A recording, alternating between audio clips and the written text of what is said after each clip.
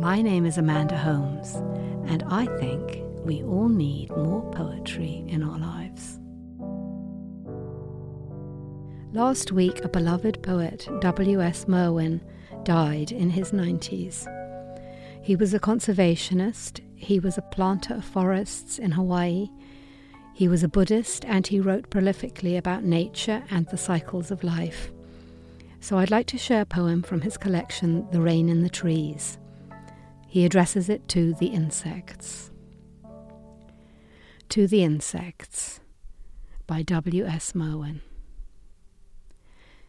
Elders, we have been here so short a time, and we pretend that we have invented memory.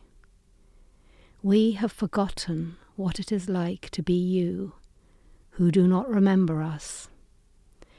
We remember imagining that what survived us would be like us, and would remember the world as it appears to us.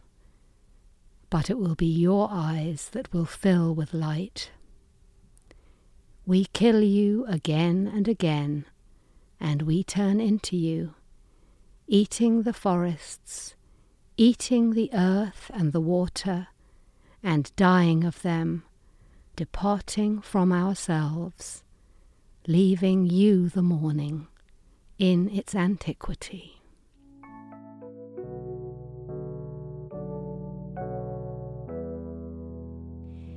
Thank you for listening. If you have any suggestions or comments or ideas for poems that we should share, we'd love to hear from you. You can email us at podcast@theamericanscholar.org or comment on our website, theamericanscholar.org.